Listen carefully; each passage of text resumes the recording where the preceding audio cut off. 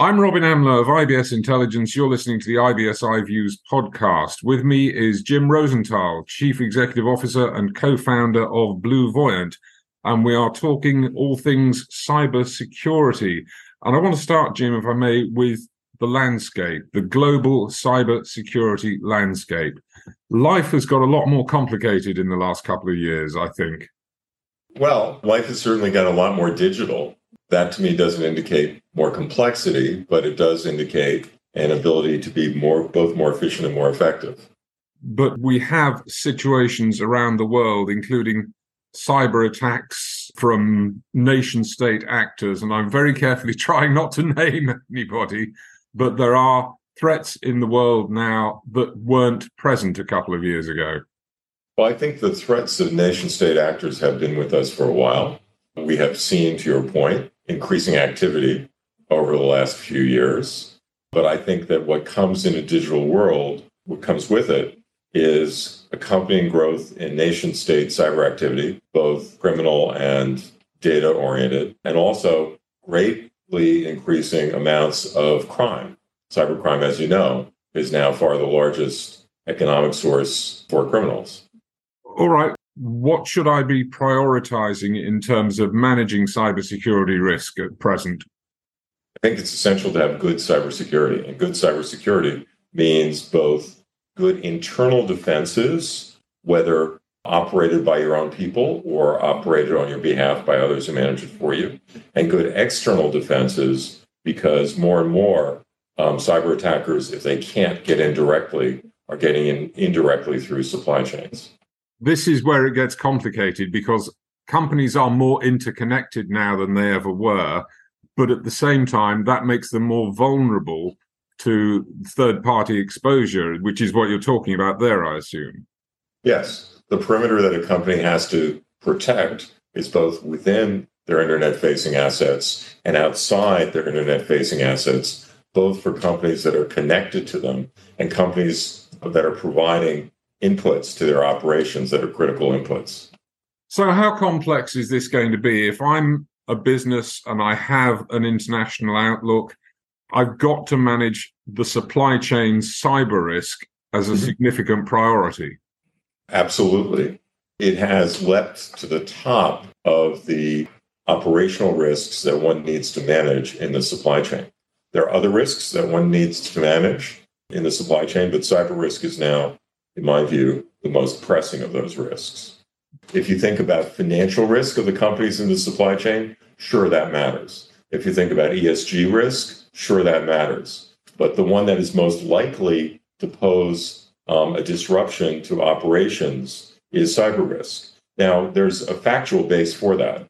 So we survey every year for the last 3 years more than 1,000 companies around the world of various sizes and various industries. And one of the questions we ask them is, in the last 12 months, has your operation been disrupted because of a cyber event at one of your suppliers? More than 90%, 90%, say they have been. There is an old joke. There are two types of company. The first type of company has been disrupted, and the second type of company doesn't know it's been disrupted. To your point, there are two forms of disruption at the end of the day. One form manifests itself very overtly. Something stops, right? You stop receiving something from the supplier, or some part of your operation, God forbid, stops, right? The second form is data exfiltration, right? And data exfiltration can be very subtle and may not be discovered for some period of time. And that is very serious. And to your other point, in a world in which intellectual property is distributed down across supply chains and to professional services firms, maintaining the confidentiality of the crown jewel intellectual assets has become much more difficult. Well, what would you characterize as the biggest cybersecurity threats facing businesses now? I think the most frequent, let me differentiate by frequency and severity, okay? The most frequent disruption will be a criminal attack that disrupts either the company itself or an important member of its supply chain. Typically, it's ransomware. The most disruptive is either data exfiltration and data theft of confidential information and intellectual property, or actual takeover of your systems more broadly.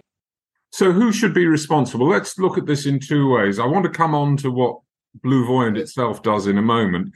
But if we look at it from a business perspective, I am an executive of a company. Who in my company should be responsible for managing this risk? Who should be taking lead? Who does take lead? And how effective are they? First line cyber defense typically rests with the cybersecurity organization led by a CISO. That CISO may report to the CIO or to someone else in the organization, but it's a critical first layer of defense. Second layer of defense is, in essence, operational risk, right? Third layer of defense is an audit capability across both. I think all those layers are important. And as in any form of operational risk that you manage, no single approach and no single layer of defense is sufficient. The word you mentioned was layered. You have to have this layered defense in place. Absolutely. And equally important is resiliency, because even with all those layers of defense in place, you can't be assured that you still won't be disrupted. You can greatly reduce the probability of disruption, but you can't eliminate it. So practicing recovery, right, is as critical as detection and response. And this is something that actually needs to be taken seriously right to the very top of the business. It's not just senior management level. It has to be in the boardroom as well. Yes, and it is. So as you know, more and more boards take this very seriously. More and more boards are putting someone on the board who's capable of understanding both technology and cyber risk. However, having board oversight, like everything in cybersecurity, is necessary because it will assure the proper flow of resources, but not sufficient because the board can't operate the company itself. So there needs to be reporting to the senior management team. Senior management reporting, in my view, should be at least quarterly. And there needs to be board discussion with the same frequency with deep dives into cybersecurity by the board at least once a year. Okay, that's what should happen inside a business. Where do you fit into that matrix of layered defense that you described for a business? Because of my approach to cybersecurity, we offer both internal defense of businesses and external defense of businesses. So internal defense, we will take over as much of the cyber defense of an enterprise as it wants to outsource to a group of experts. That's what we do. Many companies lack the internal resources to do it for themselves well. We also, though, do external defense. So we do active defense of supply chains and of digital brand presence. And I believe, as I said at the beginning, that to operate an effective cybersecurity defense, you need to operate both inside your perimeter and outside your perimeter. Well, the fact of the matter is that most companies are not going to be expert on these areas.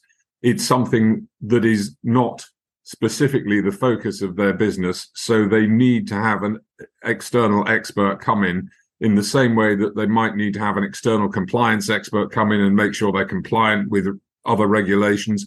They need to have an external cybersecurity expert come in and make sure their defenses are as they should be. I believe in having external checks on your health, on your cyber health regularly. And I also believe that that should be rotated across different organizations over time to get different points of view. However, that being said, there is a big difference in cyber, which is that very few organizations can staff the resources either for economic or staffing reasons necessary to mount good cyber defense. Some can, right? The big banks can. But in many sectors, both the budget that's available and the personnel resources that are available are not sufficient to provide good cybersecurity in and of themselves. So external, not just oversight, but actually operational assistance as force multipliers for the internal people is very important. That's what Blue Voyant does. We'll offer to operate as much of it on your behalf as you want us to, and we'll support you, the enterprise, in your operation of it. How is the situation going to evolve in the future? You talked about the kind of threats that are out there now, the issues that people are facing. Ransomware, as an example, you mentioned as the frequent or most frequent problem that people are facing at the moment. How is that threat vector, how are all of the threat surfaces going to change in the future? And what are you doing about getting ready for those changes? Well, unfortunately, to a point you made at the beginning of this conversation, the future holds more and more of the same. And the reason for that is enterprises are becoming more and more digital. And as they replace physical capabilities with digital capabilities and physical capabilities that are tied, right, to digital presence by their suppliers, the attack surface is becoming bigger and bigger. Because the attack surface becomes bigger and bigger, that means that the attention of both criminals and nation states becomes more and more present. The world is going to the cloud, and the world is going to artificial intelligence. The world is becoming, as a result, able to do more things using technology. That trend is not going to stop. It's going to continue.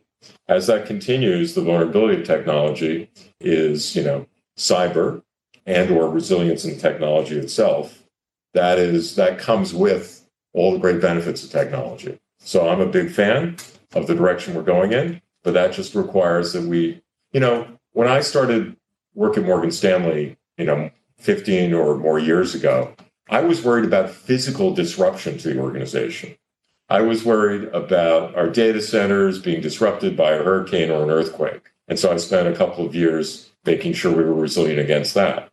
Well, thank God now that's not the major threat because more and more of the business is done in the cloud. But you have new threats to concern you. Yeah. So as a result, cyber becomes much more important than natural disaster risk to enterprises. Wealth is getting created and distributed more and more because of the ability to operate technology where previously we weren't able to do that. And I think that from a global perspective, that's actually creating opportunities all over the world for less developed nations to leapfrog into the technology space and create opportunities that wouldn't have existed 15 years ago all over the world. Jim Rosenthal, Chief Executive Officer and co-founder of Blue Voyant, thank you very much.